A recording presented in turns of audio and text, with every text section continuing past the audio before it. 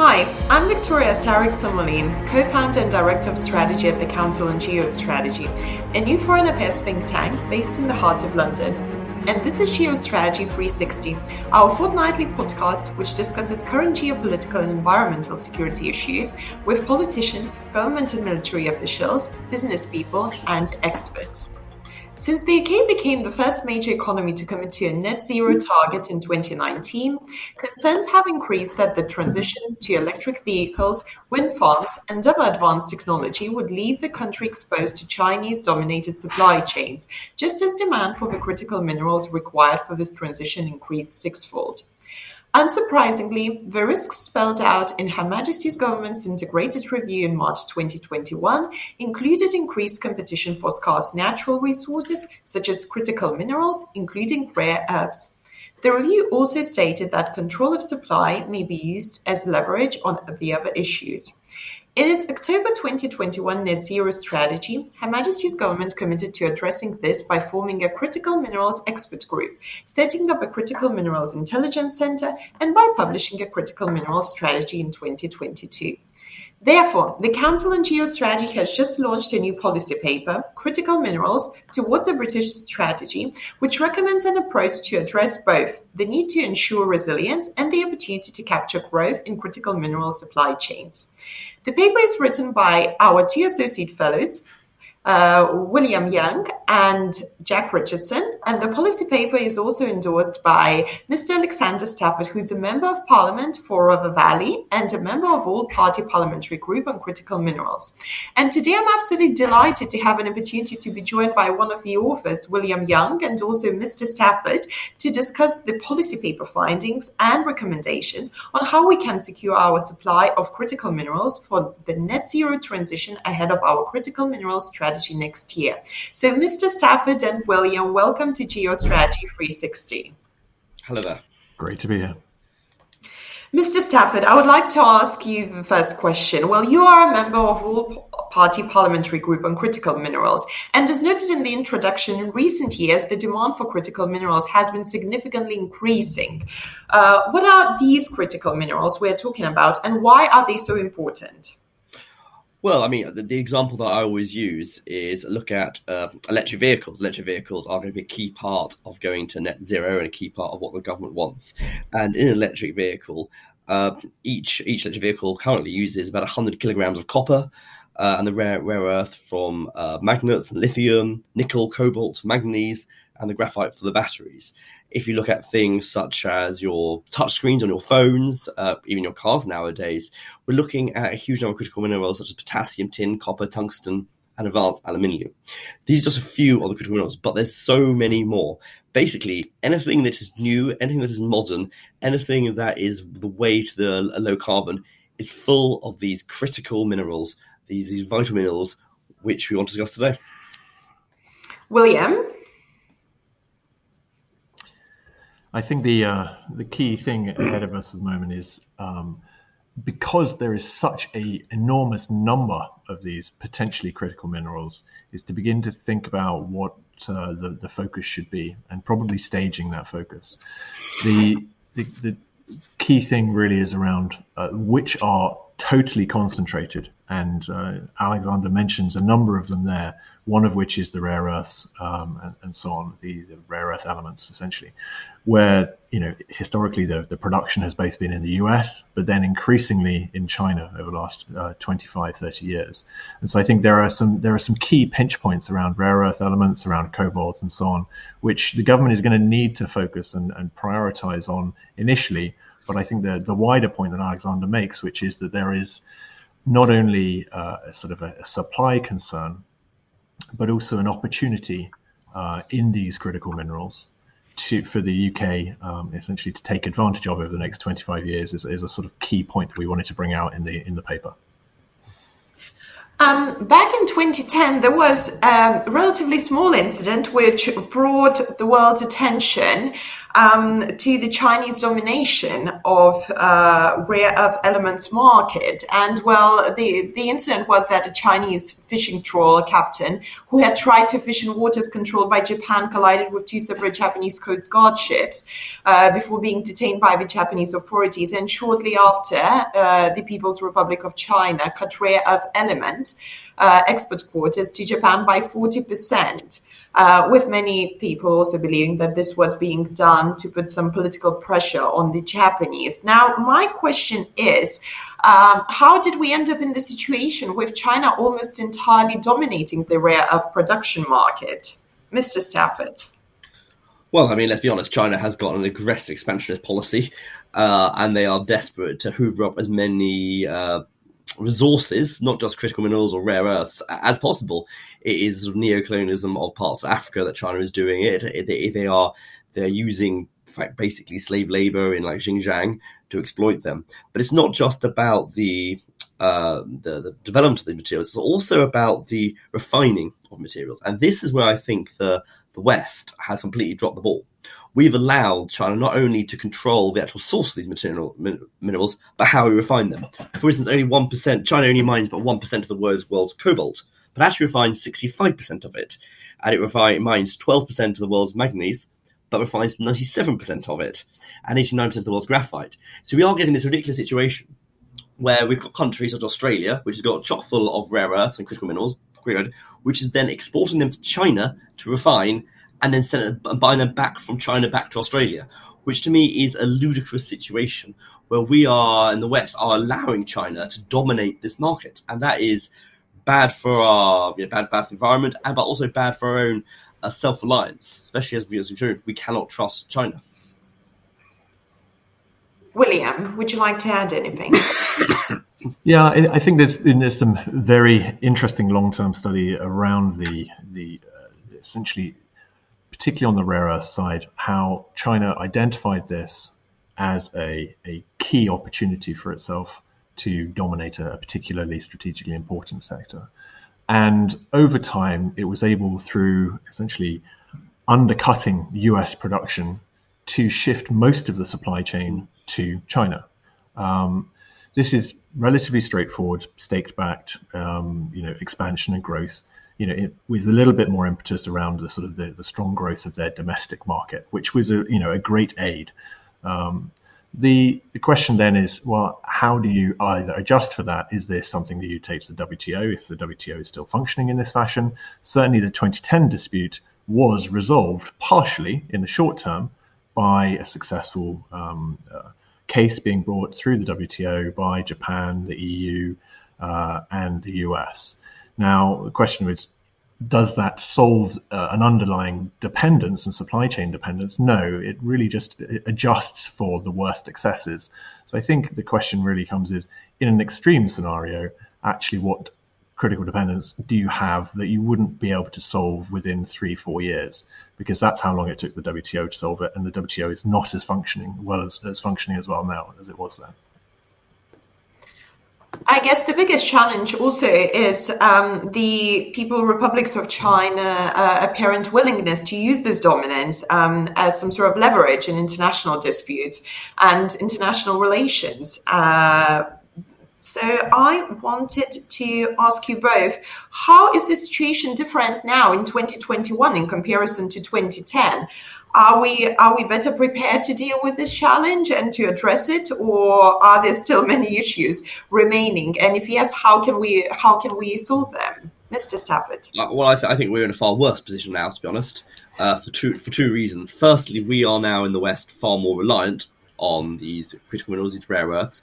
We're talking about the 16 different minerals and metal which go in a single solar panel. We are going full steam ahead to a net zero future, which is great. Completely agree with. But we need to build the solar panels. We need to build the wind farms, and they need to be chock full of these rare earths. So we're now going full steam ahead, so we need them more.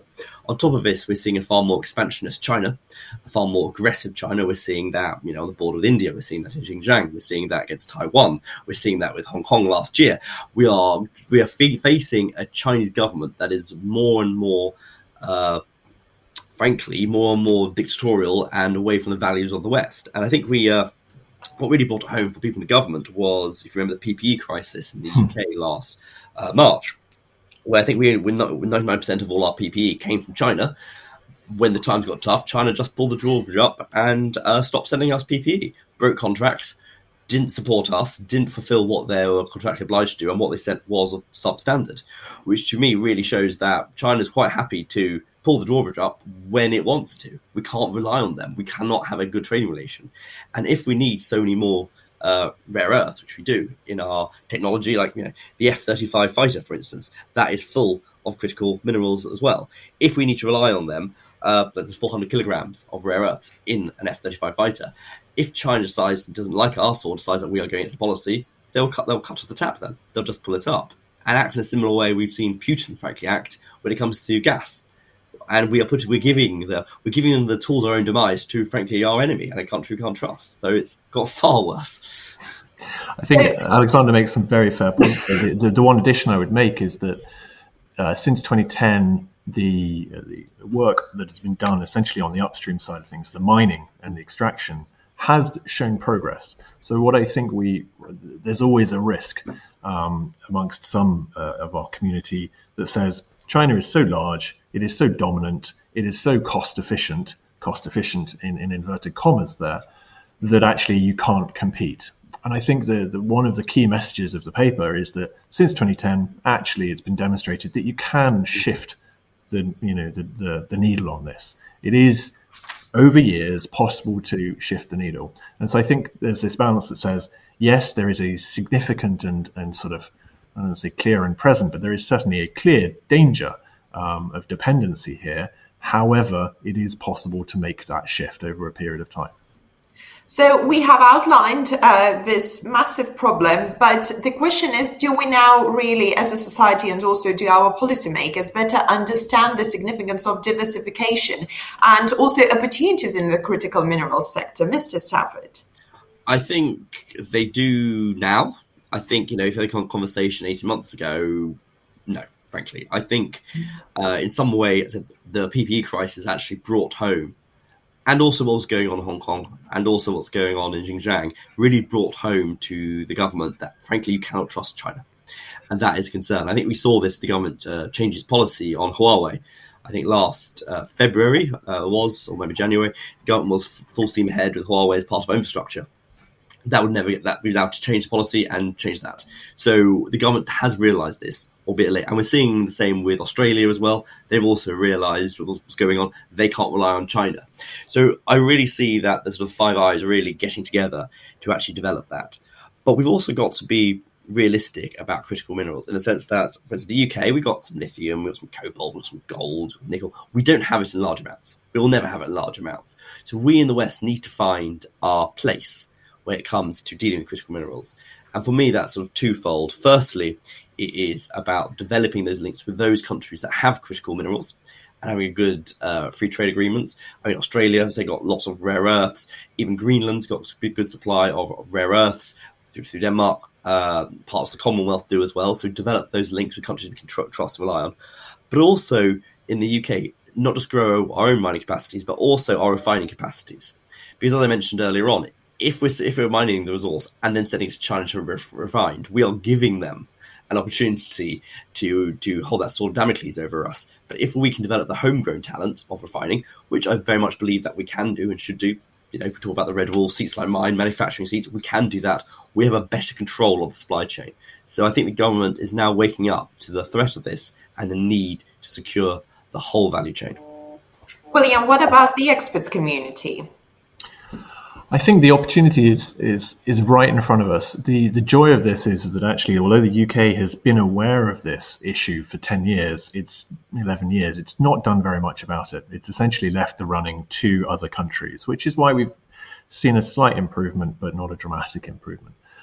But I think by convening people through this expert committee, through the Joint Intelligence, or the Intelligence Centre, and then in due course putting out a strategy, the government has a chance to leverage what is essentially a deep well of expertise in the UK, in both its academic, and other institutions, but also it's in its commercial and investor base, to essentially grasp those opportunities, which is essentially diversified, non-Chinese based supply system.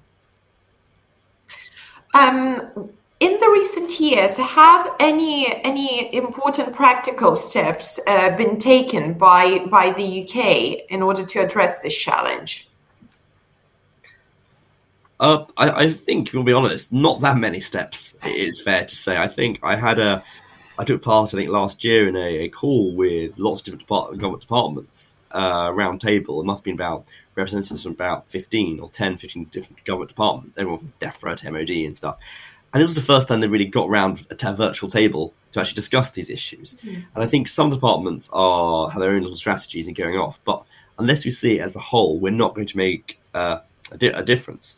And I really think the government is lagging behind where they should be, and only now just sort of getting to grips on this. And I think we've seen this in some of the parliamentary answers that I've got in response to my German debate and the like. So we've a lot further to go. We are literally in its infancy of dealing with this. Totally agree. I think the good news is that back in 2010, this sort of question occasionally landed with DEFRA. Now this question quite clearly lands with BEIS, and that is, although it's not the answer, it is at least a significant department that knows roughly how to do these sorts of things. So progress in that sense. So we have a critical mineral strategy due to be published next year, which hopefully will help us to assess and determine the steps which need to be taken to reduce our supply chain risk exposure and also capture some opportunities. So I would like to talk a bit more about the opportunities out there and how we can encourage our government and also our businesses to think more about this issue and to act on it. Mr. Stafford, how do you envision this happening, and what steps can be included in this strategy? Well, as I alluded to earlier on, I think the government rightly talks about the levelling up agenda.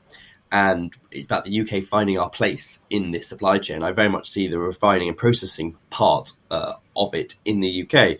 Places like my seat in Rother Valley, but other places in the north, the Midlands, could be transformative to add these extra jobs. We talk about building back better. We need extra jobs. We can't just increase the jobs we've already got. We need new jobs. And this sort of sector could really transform areas like mine. So when we talk to the government, not just should we talk about the threat from China and the control of these also, but also the potential job opportunities, especially once again, if we deal with, countries like Australia, we can process their minerals, or other countries which we have good relationships with, we can have a huge boom for our economy. And I think that's a very positive step.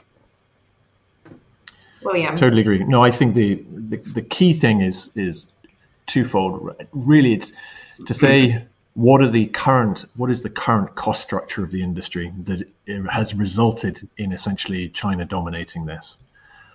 And what are the levers that industry, finance, and government, and to some extent the research institutions, can pull and push to essentially adjust the current economics? Because it is going to have to be around that. And some of that is going to be around political will, just saying, actually, you know what, we are going to support investment in certain industries, in certain refineries, whatever it is, in certain regions. And that is going to have to be a significant step. But what I would also suggest is there needs to be a wider discussion, bringing in, both the trading community, the standards community, the sort of financial community, to think about how do you adjust this over long term so that China doesn't just adjust the prices and kill the industry, which it did previously.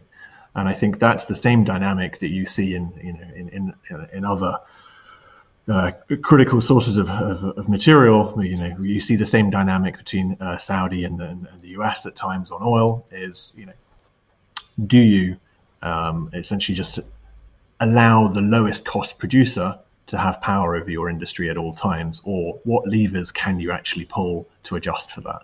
And I think that's also an important question to begin to answer, or at least to explore. William, the recommendations in your policy paper, which you co-authored together with Jack Richardson, they focus on two key aspects. So, well, as we've already discussed, resilience and growth. How do you envision this policy paper helping to create a constructive and a good strategy, which we have just discussed next year? What's the positive impact of this policy paper? Well, I think, as Alexander kind of points out, there are many questions and many debates to be had. However, there are two or three things that are fairly clear. One is the sort of the risk and the exposure there, but the second is that opportunity and that growth and the job side of things. So I think, given that it is such an early stage for the UK in this discourse, and from parliamentary questions earlier this year to a commitment to a strategy next year is pretty darn good. So we are beginning to move fast, but it does also mean that the community is not aligned. Like literally the domestic and the international community are not aligned on what we should do, what the levers are to pull, etc. So I think the key thing that we concluded in the report really is there are many, many, many, many different things you can do. However, one of the most important at this stage is bringing that community together and gradually aligning them around what a strategy could be. So actually the next 6 months is really around engaging that community that's essentially been working with the US, it's been working with Japan, it's been working with Korea, it's been exploring in Tanzania, it's been exploring in Cornwall, it's been testing business opportunities in Teesside or Ellesmere. The question now is, how do you begin to bring that community together and begin to tease out what the different elements of a strategy look like? And so I think that is actually the contribution of the paper, is to say this community building exercise, this alignment of the people and the stars and the potential economic levers is the most critical thing for the next 6 months. So it's not saying we have the answers, because we don't yet. We will in due course, but they're going to come from the experts. Mr. Stafford, what do you think, in your view, are the key challenges we might face as we become more self-sufficient and more resilient? Well, I mean, there's always going to be challenges to develop a market and sell the goods and upskill people. I mean, there's different skills. I'm talked about the North and the Midlands having lots of manufacturing skills, which we do, but that's not necessarily the same as processing skills. We need to have some of the finest minds. And we also need to deal with the price, because let's be honest, China will always try and undercut us on the price. They don't necessarily get the quality, but the price is always a risk.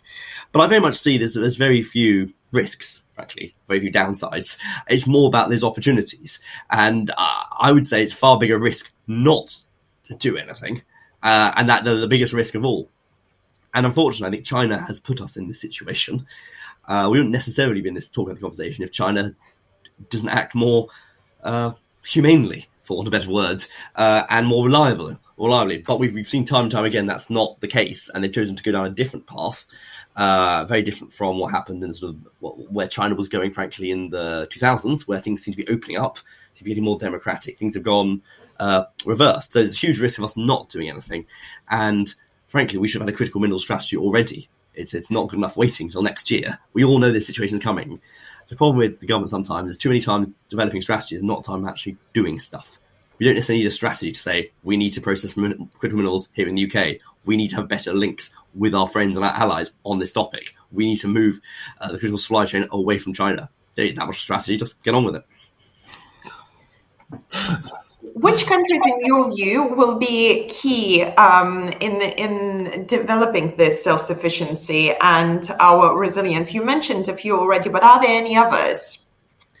As I said, the main one to me is Australia, but then those with critical minerals, we're talking about the likes of in Canada have got some, Greenland. I know there's some issues with the local Greenland government at the moment, but obviously via Denmark. We've also got countries in Africa, I believe, in Botswana and a few others where we have critical minerals. It's those countries which we can deal with, we can rely on, that we have those historic links, those democratic rule of law countries. Those ones we can develop close ties with. And frankly, not being political about this, post-Brexit, it's easy. It should be easier for us to do this because we can make those trade deals on particular issues such as rare earths quicker and easier than, let's say, if we're part of the EU. William, I'm sure that you support Mr. Stafford's view that the opportunities far outweigh the risks, but also I'd like to get your view on any potential challenges you see in this regard. I totally agree. I think the one fear I have is that this becomes a money sink, and I think the risk is that you selectively subsidize certain plants that may in 5 years' time be undercut by competitors in China or elsewhere. So I think that's why getting a handle on the current cost structure of the industry and thinking about the wider economic environment and the levers, be it the tariffs, be they taxes, be they other things there, that you can actually systematically drop down to improve competitiveness. That is probably the thing that I would encourage, rather than just dropping 500 million on X, right? So I think that is the wider. That's hence why I would encourage a strategy is if we just get on and do it, then it's possible we'll do this in quite an inefficient way. If we actually take about 6 months, hopefully it's that quick. Alexander will know that these things don't happen that quickly. Sometimes I'm remembering the heat strategy. God, that took a while. But I think the willingness is there. And frankly, the expertise from other countries. So Japan has already done this. The US has already done this. Korea has already done this. Actually, our European colleagues have not done this. So I think approaching those countries and saying, hey, look, frankly, we are allies in many different shapes and forms. What is the expertise and sort of learnings that you've had from those? Frankly, they could go very quickly in sort of upskilling our own parliamentarians or civil servants in this area. So I would encourage that. Mr. Stafford and William, thank you so much for joining me today and for having this conversation. And our newest policy paper, Critical Minerals Towards a British Strategy, was published earlier this week, and you can find a copy online on our website, www.geostrategy.org.uk/publications. And this is Geostrategy 360, the Council on Geostrategy podcast, which discusses current geopolitical and environmental security issues with politicians, government and military officials, business people, and experts. You can listen to Geostrategy 360 on all major podcast platforms, and you can find all our podcasts on our website, www.geostrategy.org.uk/podcasts. Thank you.